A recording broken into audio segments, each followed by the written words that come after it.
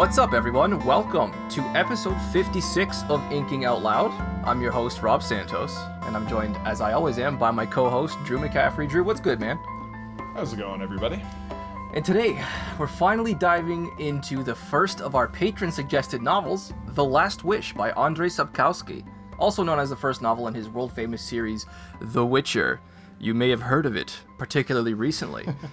So, I want to start off right away by asking a question, and it's a very simple, straightforward question. You probably expected something along these lines, Drew, but what the hell did we just read? How do we start a discussion about this one? Is there anywhere in particular you want to start? Because I have no idea how to tackle this one. It's funny, because I was expecting you to ask me to do a synopsis of this, and when I was thinking about how I would do a synopsis, I kind of came to the conclusion that I was going to tell you, I don't really know how to synopsize this book. Yeah, I was cognizant of that when I was reading the book. I was like, maybe I'll ask Drew for... But then again, I realized, we're doing the entirety of the book in one. It's not like we're going to have to pick up after this with the rest of this book. So I figured, it's probably not worth just asking. We'll just discuss it on the episode. And as I read on and forward, it became very clear that having asked you to do that in the first place would have been very cruel. Yeah, and so what I was going to say is we have to start with what this book is. And what this book is not a novel. It is, like, I would describe this as not quite a short story collection, because there is this backbone narrative, these interludes between the short stories that builds to create a cohesive whole. It's a really strangely structured book. Strangely structured book. That's a good way to put it. That's putting it mildly, actually, I would argue. You know what? To start off with, I have already started clearly, but I also want to say that the vast majority of my points for this episode are going to be style-based. We don't have a whole lot of characters that we get enough information about to really discuss in depth, obviously, besides Geralt and perhaps arguably a few others. I do have some points about Geralt that I want to discuss later, or maybe we do that first, because, like I said, 95% of my points here are all about style, and I feel like it might be awkward to just spend an hour and change talking about style and then just wrap up with a 5-minute Geralt conversation. Like, how do you want to approach this? Let's kick off with the, eponymous Witcher. Yes. Okay, yeah, no, alright. So, to begin with, I want to say that I'm glad that one of Geralt's greatest talents has clearly been around since the very beginning. Talking about Geralt of Rivia, the White Wolf, Butcher of Blaviken, pardon me, yada yada yada. Yeah. All of his titles, various as they come. Most fans are quick to praise his strength, like his martial sense, his perceptive instinct about people and their motives. Nobody stops to appreciate how damn great of a detective this guy is. Like, yeah, he's smart. Yeah, he's very perceptive. Like, that's ultimately what the job of a Witcher boils down to, I think, in the end, mostly. The vast majority of... Okay, sure, there are small parts of it that are dangerous, ill-rewarding work to be a contract monster killer, but for every minute that Geralt spends actually fighting these beasts, as he's known to and famous for, he spends days, weeks, years, months, sometimes years investigating disappearances, searching for clues, tracking targets. Like, first and foremost, Geralt of Rivia is an unparalleled detective. Sure, and I think it's also worth pointing out that he's not just a researcher, he's also very good at thinking on his feet. As we see, with Queen Calanthe and the beast guy who comes in to collect his promised reward, and in the moment, Geralt has to put together all the available pieces and come to a conclusion about what's really going on and find an answer, find a solution to it. Yep. And then there's a similar situation in the Edge of the World story with the Sylvan and the Elves, where Geralt has to figure out in the moment what is going on, why are these events happening, and we see it, of course, even more with the Djinn at the end, and it took him a little while for that last one though. yeah, I appreciated though how it wasn't just all Geralt using his muscles. Definitely. I mean, we do get to see a lot of Geralt using his muscles. In fact, pretty much starts off with Geralt using his muscles. And this is something I wanted to ask you. I probably should have asked you at the very top of the show here. Before we get too far away from it, I wanted to ask Drew: have you played the games or read or watched the series? So I have not played any of the games. Okay. I have now seen the first 2 episodes. I watched them after finishing the book. Okay. So, interesting. And I feel like that's maybe a discussion for another time, but I thought sure. it was interesting to As far as- see. yeah. You know, I wanted to read the source material before seeing the adaptation, and and at some point I'll probably play at least The Witcher 3, because I've heard that's just a masterpiece of a video game. Can confirm. But going back to Geralt, and how I said I appreciated that he uses his brain as well as his muscles, I want to point out he also uses his smile quite a lot. I don't know if I've ever read a book where more people smile more often than this book. Constantly. Constantly smiling. Actually noticed that. Although Geralt of Rivia is a very famous non-smiler for a large part. I don't know. Oh my gosh. All the time he smiles. Yeah. I mean, and not just him, but Renfri and Queen Calanthe, and you know, it's insane. So I'm smiling right now. Listening to you talk about it. I just searched my ebook. In the 298 pages. I hear an ominous chime. 152 times the word smile is used. That's It's a lot of smiling. That's a lot of smiling. That's a lot of smiling. Oh my goodness. But it's almost as many raised eyebrows as there are in Sanderson's books. Oh, sorry, what did I say? Sorry, go ahead.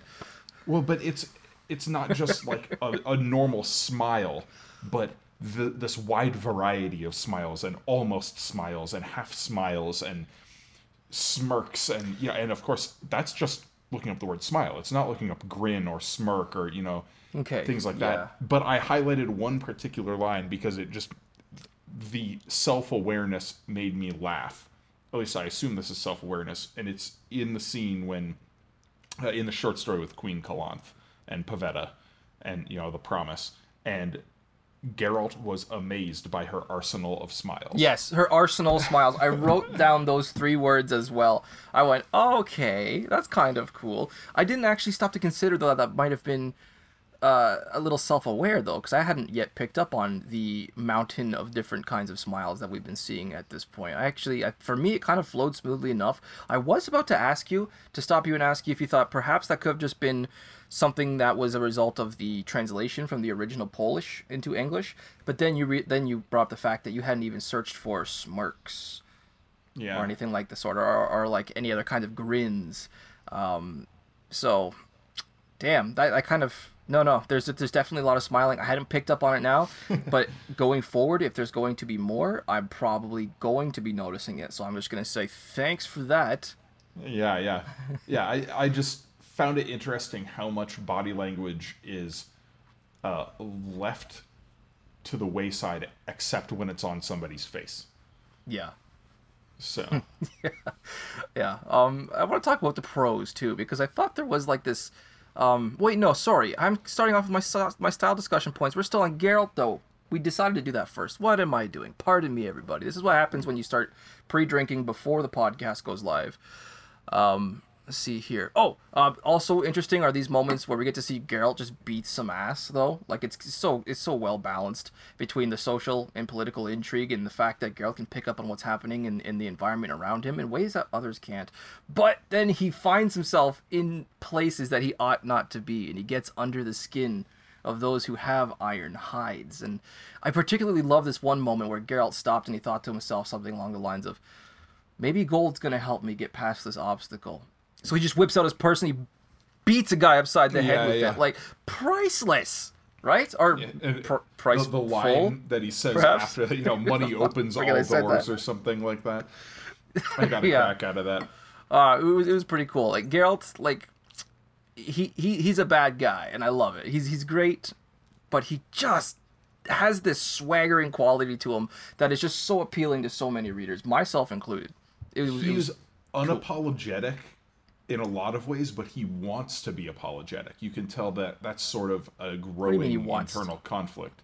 That I didn't get that sense. he feels a certain amount of guilt at the kind of person he is and the kind of life he leads, and he wants to be different.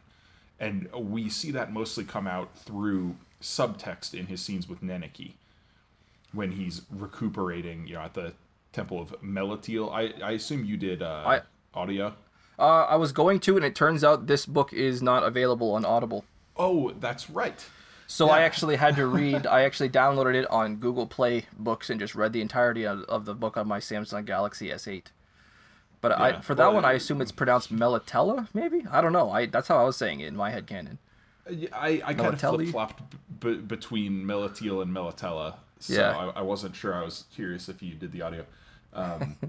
But yeah, he can come off as a very one-dimensional character, but I think there is more to it, and it's very subtly written in, and that's something that, if and when I read on in this series, I expect will be explored more. Yeah. Yeah. And regarding his unique abilities, something that sets him apart from other Witchers, this is something I actually had as a question going into this book, not knowing it would be answered in this book, but left over from playing the third game. I have a lot of experience playing the third game, and I have watched the entirety of the series on Netflix, at least as okay. it currently stands. But I had no idea, and I had always wondered what makes Geralt so special among Witchers. Like, because so far as I can tell, they're all incredibly badass, yet Geralt is he's clearly the most famous, capable, and respected of them, right? That's at least the sense that we get, especially out of this book here. But as it turns out, we learn in Chapter 4 that Geralt took unusually well to the trial of the grasses and its toll on the physical body. And then he was subjected to more trials. Sorry, go ahead. Yeah, like the first one in living memory to survive these. And I think we got an answer in going back the Kalanth short story. I believe it's also in chapter 4, A Question of Price. Question of price, yeah. Yeah, where we learn about this promise of a surprise at home. Yeah, the law of surprise. And how whenever somebody is involved with this sort of promise, they are always children of destiny. They're special. And so we find out, like, Geralt is a special Witcher because he was promised to the Witchers in this manner. Which, as far as I know, playing through the third game several times, was never revealed in at that point, nor was it even referenced. So I don't know if it was even announced in that manner. Interesting. But I also want to make very clear, I have not played the first or second games, nor have I read the rest of this series. I have only had a lot of, I've had a few hundred hours playing The Witcher 3, and I have watched the entirety of the first season of the Netflix show a few times. That's all of my experience in this area. So for all I know, I could be talking out of my ass. This could be made very clear in either one of the first two games, or it was made clear in the third game, and I just didn't get to that point or notice it. But I found it really cool to learn that from a book that was published in, 93, 94? This is still a pretty old book. I actually At least these stories were look published up then. when it was. I did. I think it was originally 93 or published. 94. I don't remember the exact day, though. Let's see. Copyright. Last Wish. Original text 93. Yep. Oh, nailed it. Yeah. Sweet. I knew it was around there somewhere. Wow. Yeah, I had no idea that was. What did you think? Just out of curiosity, if I'd asked you 5 minutes before. Oh, I would have guessed early to mid 2000s. Of course, there's like 7 or 8 novels released already at this point, as the Witcher series has enjoyed a long, prosperous career as a video game. So yeah, I guess out of context, you would have had at least some idea, right? Man, every time I take a sip of this beer. So good. Yeah? Oh, good. That means I Yeah. can't wait till we get to the final draft. I have an interesting final draft choice for today, too, and I'll just say that. I'll say interesting. Yeah. Yeah. But anyway, do you have any more about Geralt that you want Nope, to was talk just about? going to ask you the same before we dove into our style discussion, because that's going to be a long and difficult one, I think. Well, so before we get in there, I want to talk about a couple more characters. I want Yeah, to talk okay. about Renfri. Yeah, I knew you would. And I want to talk about Yennefer. Personally, I thought Renfri was probably my favorite character in this book. Okay. Just a heck of a lot of fun. Yeah, I think she was in chapter 3, right? The Lesser Evil. It was the story that centered around Renfri. Oddly, and as you know now, having seen the first 2 episodes, and those who have seen the show, not a really big spoiler to say, the Lesser Evil and the entirety of the story, like the narrative concerning Renfri, that is the basis for the pilot of the Netflix show. Yes. That's episode 1. Yes, it is. Yeah. Yeah. And so I want to. I think it's called The End's Beginning. Sorry, go ahead.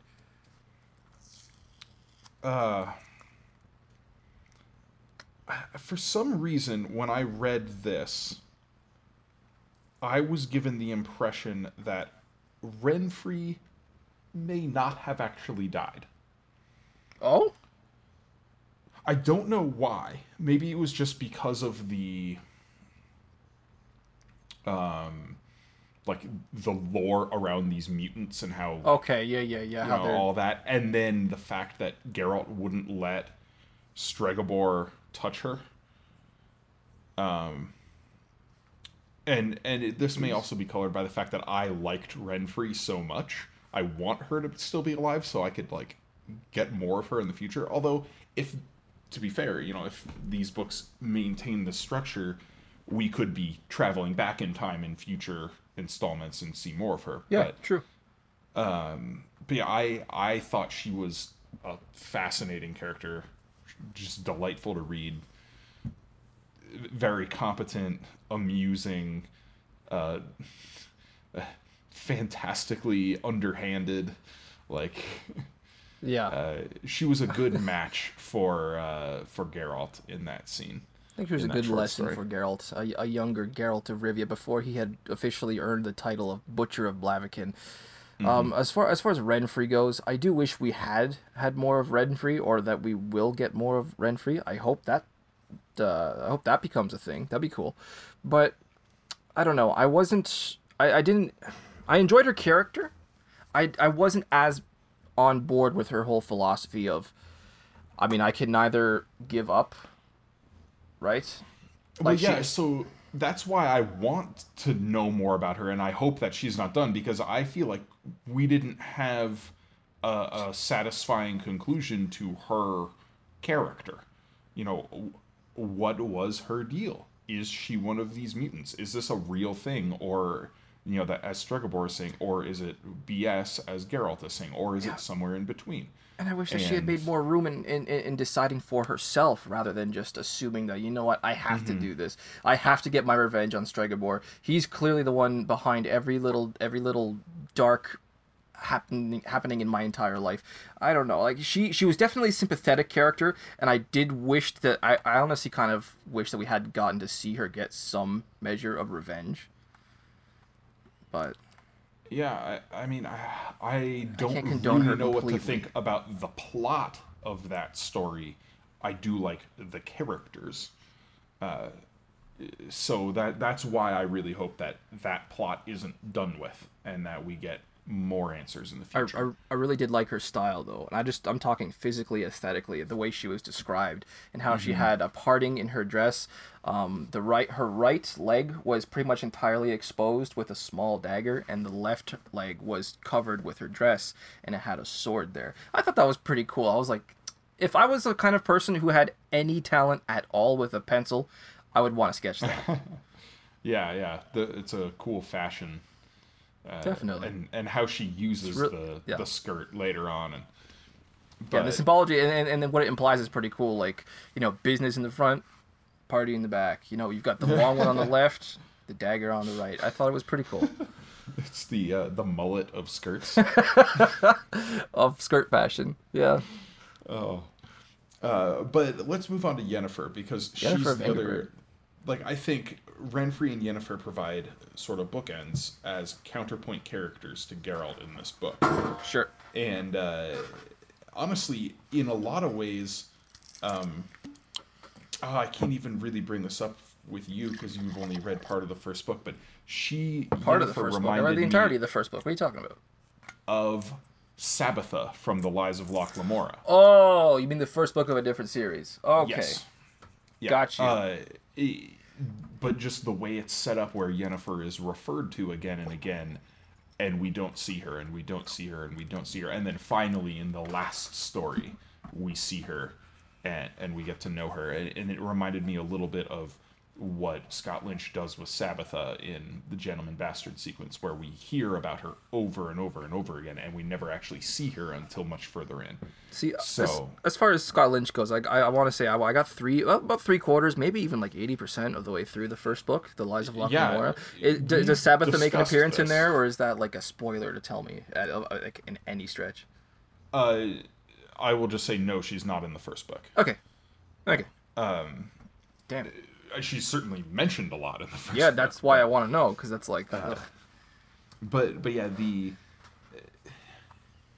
interactions between Geralt and Yennefer, and this sort of thematically appropriate understanding that they reach, again, all in subtext. Like, this is maybe a good jumping off for style points, is how... Oh yeah, we how haven't much got there yet. Character conflict and character development is done through subtext in this. It's not shoved in your face. It's something that you really need to parse for yourself and figure out, how does Geralt realize that she was a hunchback?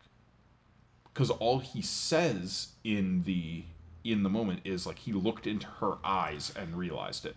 Well, he also part of our exposition earlier in this, I think in this same chapter, is also from Geralt of Rivia, and he mentions that most women who become sorceresses start off as disfigured individuals. So I mean, he probably already knew that she had some sort of physical ailment, disfiguration, before becoming a sorceress. Or at the very least, they're ugly women.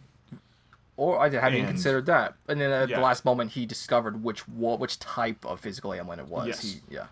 But so that's my point, is how it's not spelled out for you.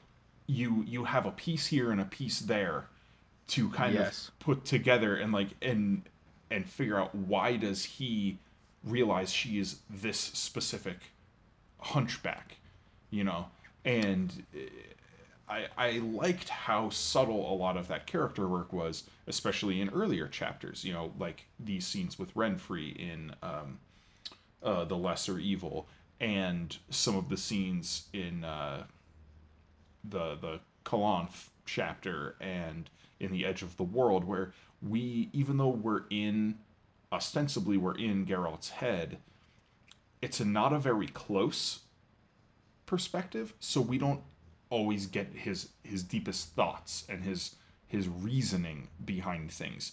We see things from his perspective, but we don't become privy to his thoughts. Yeah, and it would be easy to pass him off as a simpleton or a brute if we didn't see him clearly divining the plans of those who think themselves better than him, and clearly getting under the skins of those who see themselves above him. It's his actions more than his thoughts that we have to go on to know that Geralt of Rivia is a clever son of a bitch. You don't see it in his thoughts, you see that part in his actions, but it's made very, very clear multiple times. Yeah. And then, sticking to this point that I was just touching on with point of view, and how this is a third person, but not third person close.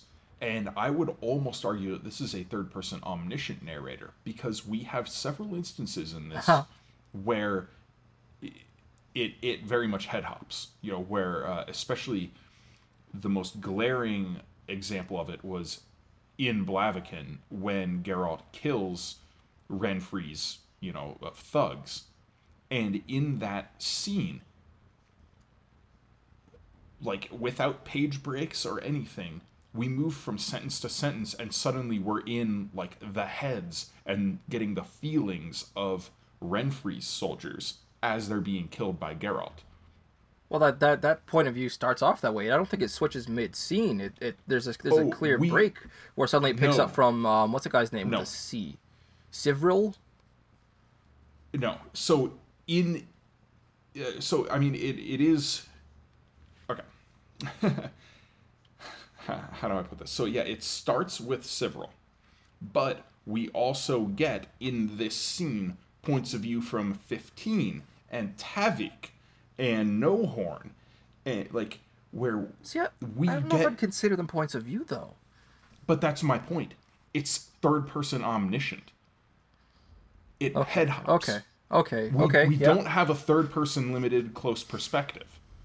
But for most of the book, we're given the impression that that's what the narrator is that it's a third person limited for Geralt, and then occasionally maybe we go into a new scene with another character. But in this one, it starts with Sivril, and then we have things like where was the one line where like we're in Sivril's point of view, so to speak, and then suddenly we have Tavik's nerve failed, and then like I see what you're Tavik saying. went first, blah blah. Tavik felt a hard blow just above his hip, fell to his knees, and when he saw his hip, started screaming. It's like it's like whoa! Suddenly we're in Tavik's head. So would you call And this then- a third person not quite limited? Perhaps. Yeah, like it's In not, a weird way. It's not entirely omniscient, but it's not strictly third person limited. It's very strange. Makes me wonder about So- his inspirations, what authors that Sapkowski read as he was growing up. If you find an answer in there somewhere. You pointing out when this book was published actually makes more sense, because one of the things that if you go back and read science fiction and fantasy before the 90s, this isn't a hard and fast rule, but the third person limited perspective was not as common as it is now, where it seems everybody writes in this third person close, and that was in large part popularized by Robert Jordan, by The Wheel of Time. And in the fantasy genre, especially after The Wheel of Time saw all this success and authors started writing in the wake of it, they all aped his style and his narrative perspective.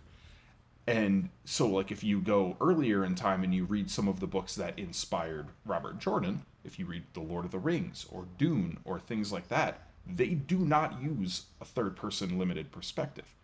This book, The Last Wish, was written in Polish, I think probably before The Wheel of Time was translated into Polish, so I don't know if Sapkowski would have read That's it. a good point. And this was in 1993, just a couple years after The Wheel of Time even started. And so this big boom of third-person limited perspective fantasy hadn't really happened yet.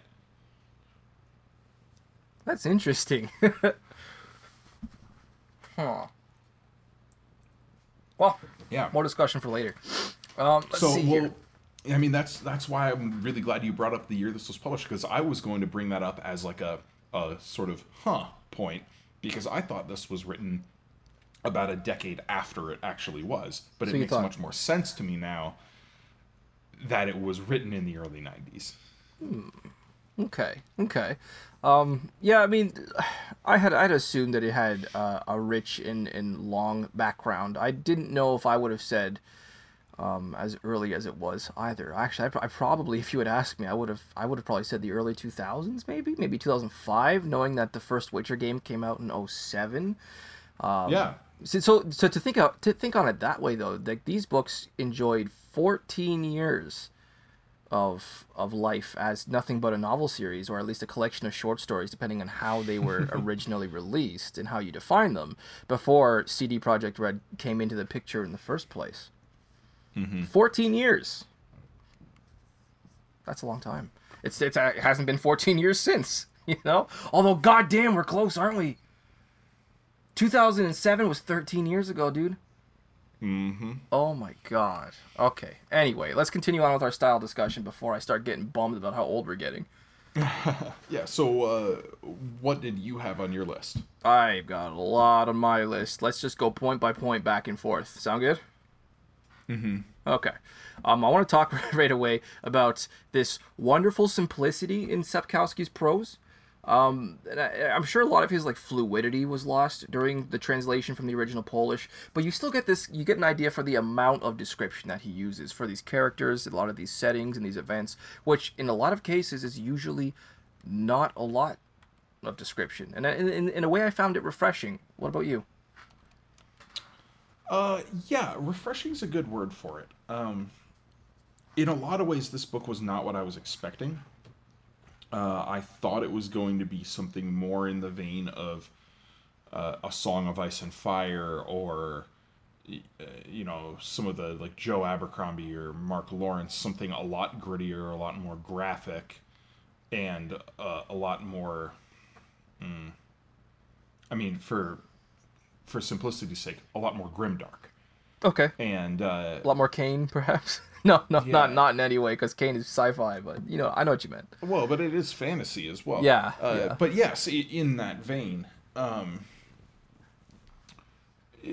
so there was a lot less like graphic sex and violence in this than I was expecting. Really? See, there was more than I was. See, like for from everything I had heard, which admittedly was pretty limited, because I kind of purposely limited my engagement with this, knowing that I was eventually going to read it. I had the impression that it was like just full of sex. Like there was something more along the lines of like Conan the Barbarian levels of like blood and guts and tits.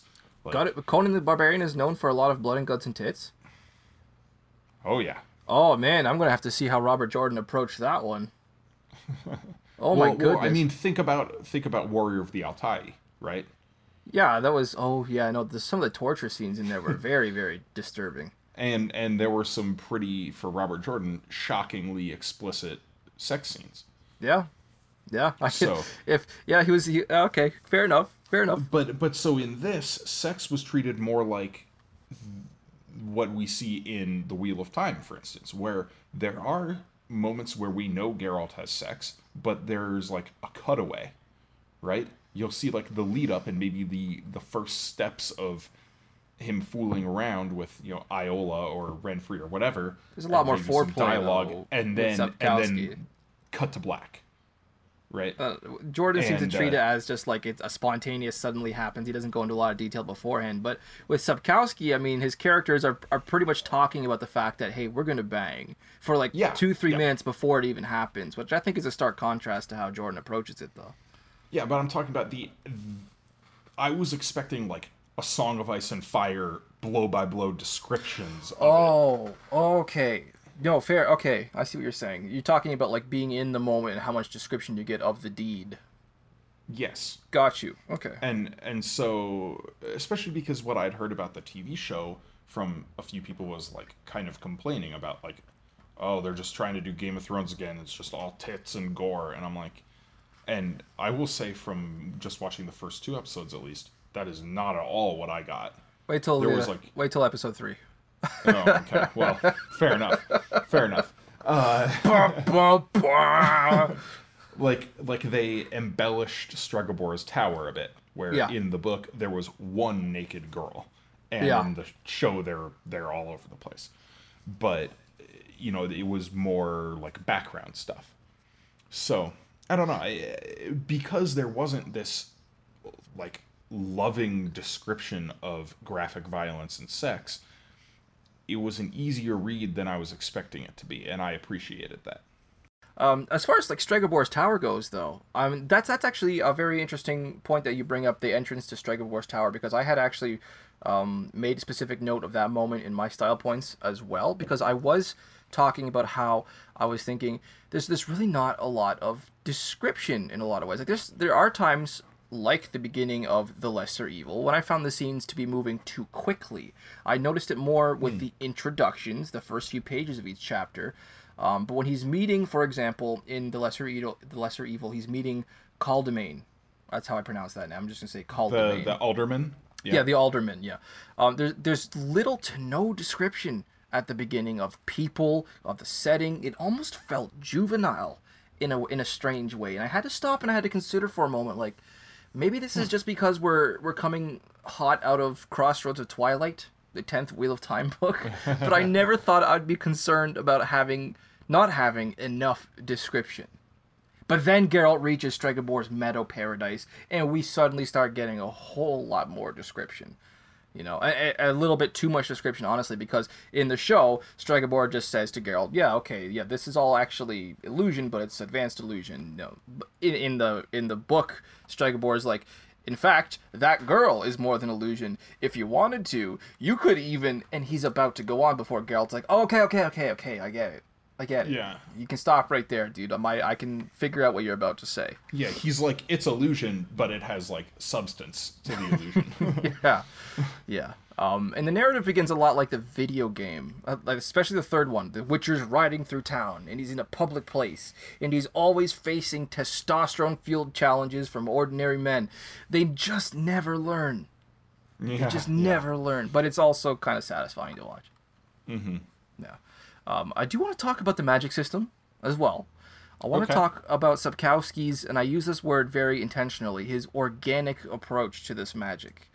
Sure. Because as we see right away, a lot of Geralt's abilities as a Witcher stem from his not only his knowledge, but these vials of mixtures that he has with roots and herbs and things that would normally be poisons to others, but apparently in the hands of the right mutant can have some spectacular effects. We have signs, we have shapes, basic shapes drawn with limbs and fingers that grant magical effects. What did you think of that magic system? I thought it made sense for the world that he's built. It felt esoteric, and that felt right. It reminded me in a lot of ways of how magic is treated in, you know, some older stories, like classics, like in Arthurian myth, for instance. The focus on herbs and elixirs and whatnot has this alchemical feel to it. Well, there's a lot of alchemical feel definitely in the games, let me tell you there. Yeah, and so I thought for the kind of story and for the style of writing that we were dealing with, this magic system made sense. It would have felt out of place if we got a scene with Geralt at the beginning explaining the nitty-gritty details of how he does his magic in the vein of, say, Szeth at the beginning of The Way of Kings. You know, walking us through. Like, we don't get info dumps like that because we don't need info dumps in this world. This world feels lived in, and it feels expansive, but not overwhelming. One thing, like, I didn't really consider until the end of the book was that we don't have a map. And I didn't need a map. I didn't feel like I needed a map. We got enough information about, like, where the pertinent places were that, like, I never had the desire to flip to the back of the book and be like, oh, where is Sintra versus, you know, Blaviken or Skellige or whatever, you know? Skellige. So, come on, sorry, man. I'm Skellige? gonna have to pronounce some of these things right for you before some of our fans go, Drew. Skellige. Okay. Skellige? Skellige. Right. Yeah. Sorry, I'm sorry. I just spilled a little water myself. I'm a little drunk. I gotta stop pouring this whiskey. Go ahead. Is that actually like a canon pronunciation? I'm pretty sure. Okay. But yeah, I never felt that. I never felt that need or that problem. And since you mention it, I'm finding myself really surprised that I also never really, and hadn't even noticed that I never really had the urge to flip and check out geographical positioning for context on these stories. I hadn't even considered that as a possibility until you brought that up. Yeah, you're right. I also didn't feel like I needed to know anything like that. Yeah. And I want to make a pretty direct comparison here to The Black Company, which is another book that has, or another series that has sparser description. It is an older series. The Black Company was started in the 80s, and the world feels lived in, and it's described enough that there's no map in it, and I rarely felt like I needed a map. Interesting. Yeah. So on the heels of my previous kind of pseudo complaining about the lack of description. To balance this, we suddenly have moments of brilliance with this prose here. Take for example, Renfri showing up at the very end of the Lesser Evil. Geralt's found her out. He knows what her plan is to force Stregobor's hand to start slaughtering villagers so that he will leave his tower. Okay, she walks into the scene and I quote. She says, "Shut up, Sivril, immediately." Sivril stopped laughing immediately. Geralt wasn't surprised. There was something very strange in Renfri's voice, something associated with the red reflection of fire on blades, the wailing of people murdered, the whinnying of horses, and the smell of blood. I stopped and wrote down. I was like, "Where the hell did that come from?" Like that was ominous and explosive and beautiful, and I was like, I want more of this going forward. What'd you think? Were there moments of prose where you stopped and you went, "Wow, that was actually really, really excellently written," and it kind of feels almost out of place for it? So I never had anything stop me in my tracks like that. Okay. Maybe I've just become a little inured to that. The kind of stuff that stops me in my tracks now, that's when I'm reading Gene Wolfe or something. Or guys. Okay, I see what you're saying. One of the absolute masters of the written word. But I did notice in this how, and perhaps this is a relic of the translation, but I did notice how there were occasional and intermittent sentences that were much more flowery than the standard kind of stock prose. Okay. There were points where things felt very, I don't even know what the word I'm looking for is, kind of staccato. They're short, terse sentences, very plain language, and then suddenly you would have something much more flowery, like the quote you just brought up, and you're like, "Oh, okay, all right, that was well written," and it makes me wish I could read Polish so I could read the original and see if this is simply a matter of translation or if Sapkowski actually wrote it this way. Oh, it would be so confusing to try and read in Polish. That is such a difficult language to learn. Oh yeah, it's crazy. Yeah. It's beautiful though. And you should also, on the subject, since before we get off of this subject, I watched a Netflix interview between I forget her name, Lauren Hisrick, I believe, the showrunner for the HBO. Oh my God, the Netflix show, not HBO. Big no there. And between her and Andrzej Sapkowski, and you should hear this guy's Polish accent. It's the most endearing, awesome, jolly accent that I've ever heard in my life. Okay. Yeah, he looks like George R.R. Martin in a strange way, but his accent is so flowery and lilting, and it's just like it makes I could listen to that gentleman speak all day long. Nice. Polish sounds like an awesome language. Sure. Complicated. Yeah. So, what else do you have as far as style goes? As far as style goes, let's see here. Sapkowski's has a proven self-awareness and a remarkable ability to play with reader expectation. And so far as I can tell, he really only showed that off in one instance, with the beginning of A Question of Price, the fourth chapter, the fourth story. Mm-hmm. It starts off with the words, and I quote again, "The Witcher had a knife at his throat. He was wallowing in a wooden tub brimful of soap buds, head thrown back against its slippery rim.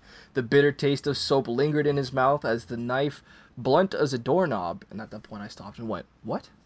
Scraped his Adam's apple painfully and moved toward his chin with a grating sound. "The barber," and then I realized what was happening there, and I went, "Oh my God, what a cheeky move." I don't know why I fell for that so hard, or why I found it so hilarious. In retrospect, simple. It's just a simple trick. But with the dark tone of this book, it had such a more profound effect on me. And I found it all the more cool for it. Yeah, that particular moment did stand out to me too. And there were so many moments in that story in particular where there's this banter going on at the table and you're just sort of waiting for the other shoe to fall. You Yeah. know, like you're like, okay, what's gonna happen here? Where is this going? You know, what's the deal? And then finally, we have it play out. Um, but yeah, I did appreciate that particular scene that you quoted. Yeah, it was a really cool moment. And uh, before we continue though, I wanted to ask what you thought of the scene directly before that. I'm speaking about that sort of, I don't know what to call it. There's probably a name for it, and you having the academic degree, you might actually be able to tell me. If not, also tell me. There's this scene right before that where we get this almost monologue about his past from Geralt, where he's talking to Iola, I believe it is. But it's just Where go ahead. it's the a conversation, but It's a she's one-way not talking. conversation. Yeah, it's just a Yeah, one-way yeah, conversation yeah. from Geralt. Like, what is that? Is there a name for this? So I found it really intriguing. I don't know if there is.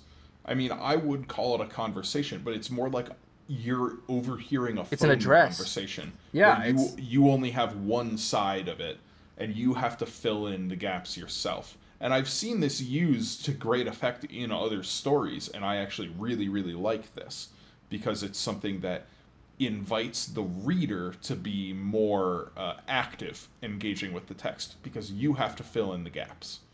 You know, we have it happen a little bit in Kane, if you remember, when we go into those I was going to second say person. with Malkoth, right? No, but specifically like the second person point of view. Oh, as the end of the chapters in Blade of Taishal, as it kind of pulls out into this. No. That's like the myth thing. I'm talking about like when we have a second person voice saying, "You do this. I love Oh you," like yeah. that, and there's, you know, without going into spoilers, there are questions in that one-sided conversation talking to you, and by using the second person there, it invites you as the reader to engage with this conversation, even though in the text the you is your main character, Kane. You know, so it is definitely a literary device. I don't have a name for it off the top of my head, though it would not surprise me if there is one. I was just hoping you would bring up Stover, because I it definitely reminded me of some of these scenes and in Blade of Taishal. I think I want to say actually Kane's Law or Kane Black Knife. Again, not going into any spoilers for the the acts of Kane, but these moments where we get this pulling out of perspective and where the narrator just seems to be addressing a nebulous figure that doesn't have an identity. Yes. So, and this conversation that I almost said Kane, that Geralt has with Iola, I mean, like it's clearly we're only hearing the one side of the conversation, but there is also very clearly somebody else participating in the conversation, because he stops his diatribe at certain spots and responds to an unheard question and then continues. Yes. So I mean, I found it really, really esoteric in a way. I like the word that you used earlier, but I also don't have the degree to be able to tell, like, you know, is this as awesome as it just reads, as it appears to be, or am I just like a magpie with something shiny going, ooh, you know? No, I think it's a very clever device. Cool. Yeah. Cool. And the last style point that I have to discuss here, and I know certain diehard fans of the series might be hearing me at this point going, oh my god, stop bringing up the game, stop bringing up the show, we're here to talk about the book. But I think it's so culturally relevant right now that I do want to draw this last line, this parallel there. There's a lot of dialogue in the show that was lifted directly from the scenes in the books. Directly. Yes, I noticed that. And you would notice that, seeing as how you just watched the first and second episodes in the past few days, I assume. Mm-hmm. Yeah, that Geralt's conversation with Stregobor, the entire plot involving the past eclipse, the children of Lilith, Renfri, the princess turned vagabond turned assassin leader, like these were all preserved almost immaculately. And there's a few other stories in this book where it was done very faithfully by Netflix. Sorry, go ahead. Yeah, it truncated a little bit. Like they excised everything about the seven gnomes. Yeah. You know, but they did retain whole conversations word for word from the books. And I love that it turns out they maintained Geralt's diatribe about having to choose between a lesser evil and that being the theme of this entire story. Once I read that, my opinion of the showrunners went way up after that. And I'm now more excited for season 2 of the show than I previously was. Because the show I found to be all right. It was a 7, 8 out of 10. I'll probably watch the rest. The game it changed my life. I will dedicate an entire other episode later to how amazing of a game it is. But now that I have context and now that I know how faithful they were to the first novel with the Netflix adaptation, I'm more excited for future installments of it. Okay. Yeah. So that wraps up my style discussion there. So I have one more bit that I just wanted to touch on, and that was I appreciated how Sapkowski took real world fairy tales and applied them. Oh, yeah. Okay. Like, Renfri is clearly a Snow White analog, where she has the evil stepmother who has a mirror on the wall, and she teams up with 7 gnomes, and there are little things like that strewn throughout this, like Rumpelstiltskin is mentioned at one point. So you have names and fairy tales twisted slightly, but still there enough to provide a familiar touchstone for readers. It makes you wonder what these fairy tales are that these Polish children are growing up and listening to, because this could be, for all we know, an exact translation of those, and they would just have a common root. Yeah. So, but that was my last style point. So I just wanted to, see if you had any final thoughts about the first book in general. I do. I have one miscellaneous impression, only one for the first time, and then I have just a small little conclusive piece here. Okay. Oh, no, sorry. I actually already got through my miscellaneous thought, and that was what made Geralt so special among Witchers. Pardon me. I just have one conclusive thought here. I wanted to say, as far as reviewing this book goes, and my expectations and what I got out of reading this book, walking away from it, I will say Sapkowski's writing is definitely different in some way that I really couldn't define at this point. It's both good and it is bad. His world is rich, his main character delivers consistently, and his prose has occasional moments of pure gold, but he's not very consistent as a writer. I found his pace is a little all over the place. But that could also have a lot to do with the fact that this is just an amalgamation of short stories, really. Yes. I want to recognize the fact of that.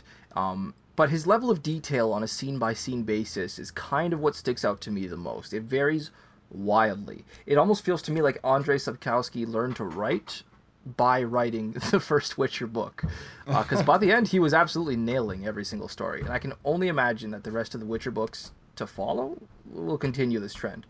And I'd also like to give another thanks to Danny, our official Inking Out Loud artist, who supports us with her talent and recommended that we dive into this series.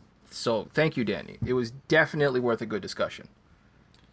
Yeah, and for me, this was not the book I was expecting it to be, and I was pleasantly surprised by that. I liked it more than I thought I would.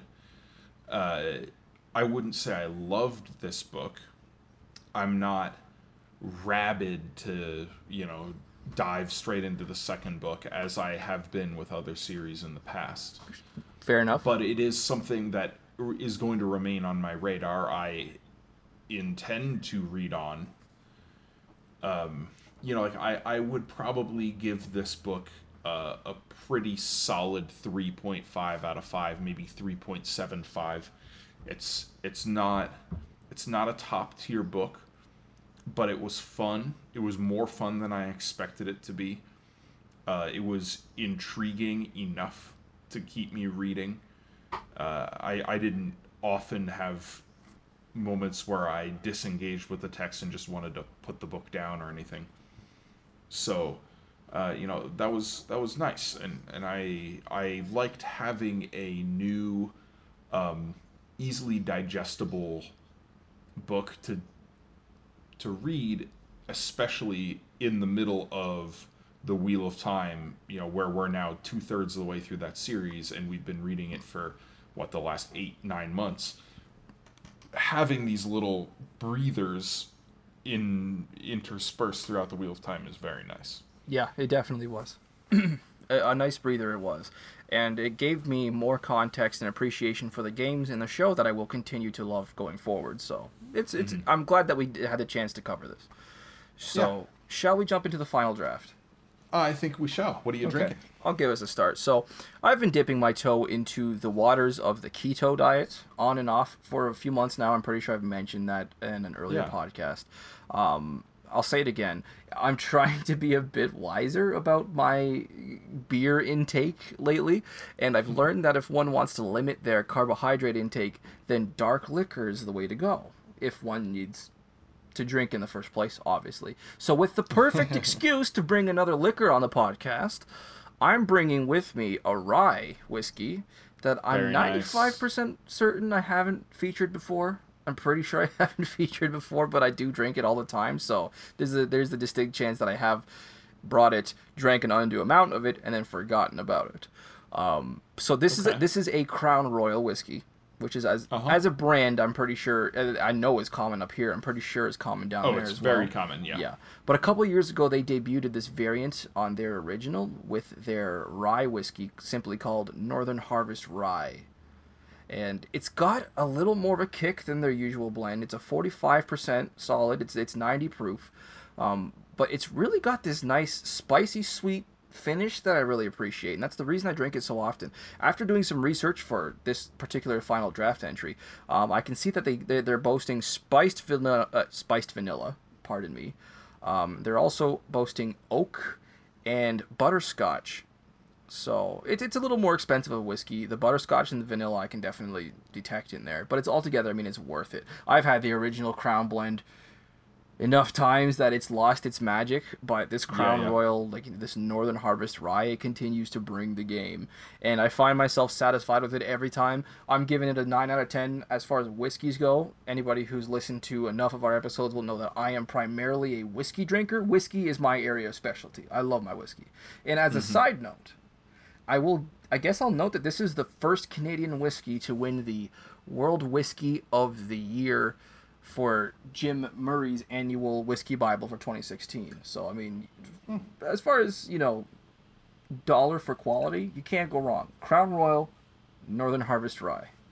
Awesome Very whiskey. nice. Nice rye. Yeah, I've only had, I think, maybe 1 or 2 rye whiskeys in my life, but I have...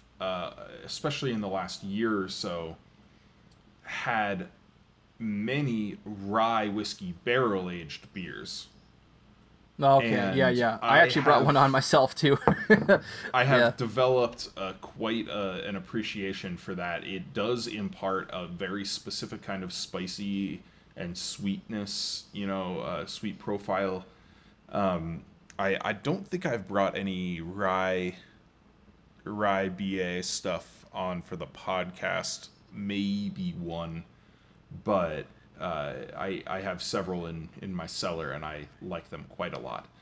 And in fact, I do have one rye whiskey barrel aged Imperial Stout that I will bring on at some point. It's a very, very special beer. It was a 1 per person 200 bottle release. Like, they sold out immediately. I can't believe you can get so much into these beer releases. Like, this is a limited release beer. Right? If I wanted to sell that on the secondary market, I could sell it for $110 to $120. I can't believe that. God, and how long does it sit around? You can just let it sit around forever? Like, is it in a bottle? Yeah, those is it things are ironclad. You can age that for 5-6 years. So you have it in a bottle? Yeah, it's bottled. And you can just keep it for 5-6 years? Oh, yeah. Wouldn't that leave a rust ring around the lip, though? No. No? Huh. Okay. Anyway, sorry, go ahead. But anyway... what did you bring for today, though? That's what I want to know. So, I brought a beer from True Brewing Company, which... you will recognize that name. I've brought a few of their beers on. I think I remember stopping myself from making a stupid pun with truing. Yeah. Okay, go ahead. Yeah, they've started distributing a lot more recently, and I'm happy with it because they're one of my favorite Colorado breweries. They do a lot of really good kind of spontaneous fermentation work, like saisons and wild ales and whatnot. And that is the style of this beer as well. This is a 5.7%. They describe it as a High Plains ale, but it is a golden ale fermented in oak with spontaneous microbes. So basically, instead of using their own like lab-grown yeast strain, they inoculate it naturally, like open air, with whatever microbes are in the air. That sounds dangerous, and like it would not pass a simple fucking inspection by like some sort of government agency. But it also sounds authentic and delicious. Don't get me wrong. Age-old brewing method. The Belgians, the French, the Germans, they all did this. Where, this is how you get sour beers and funky beers, is with yeast strains. And so that's probably why they called it a High Plains ale. They probably had some High Plains terroir that they, but yeah, this is super good. It is quite tart. I'll tell you, when I bought the beer, just based on the name, and I saw High Plains ale, I was expecting some pretty standard, like golden ale, straightforward, grainy kind of thing. Was not expecting it to be sour like this, but pleasantly surprised. And so this beer is my ode to Stregobor's fears, and to Renfri, my favorite character, who was prophesied to have the valleys run red with the blood of humanity and all of this. And this beer is called World's Blood. Ooh, good call. Good call. I like that. Yeah, no, rest in peace, Renfri. She was not given the chance she deserves, and I really wish that we had gotten more out of her, and or hope that we will get more out of her going forward. Yeah. One way or another. One way or another. Good entry there, my man. Yeah, so I believe that takes us to the end of our episode. This has been episode 56 of the Inking Out Loud podcast. 56. Yep. Next up, on episode 57, we will be going back to the Wheel of Time. We are going into book 11, Knife of Dreams, and we will be reading the first 19 chapters that will take us up through Vows, which, for anybody who's read the book before, it is a classic chapter that I'm very excited to discuss. So, if you want to get early access to that episode, if you want to support us for the podcast, check us out on Patreon. It's patreon.com/inkingoutloud. We're able to keep doing this week in and week out because of your support, and we appreciate everybody who's already doing that. And if you're not, please consider it. As always, I am your host, Drew McCaffrey, and with me is my co-host, Rob Santos. Hey. Thanks for listening, and we'll catch you next time. Goodbye, everybody.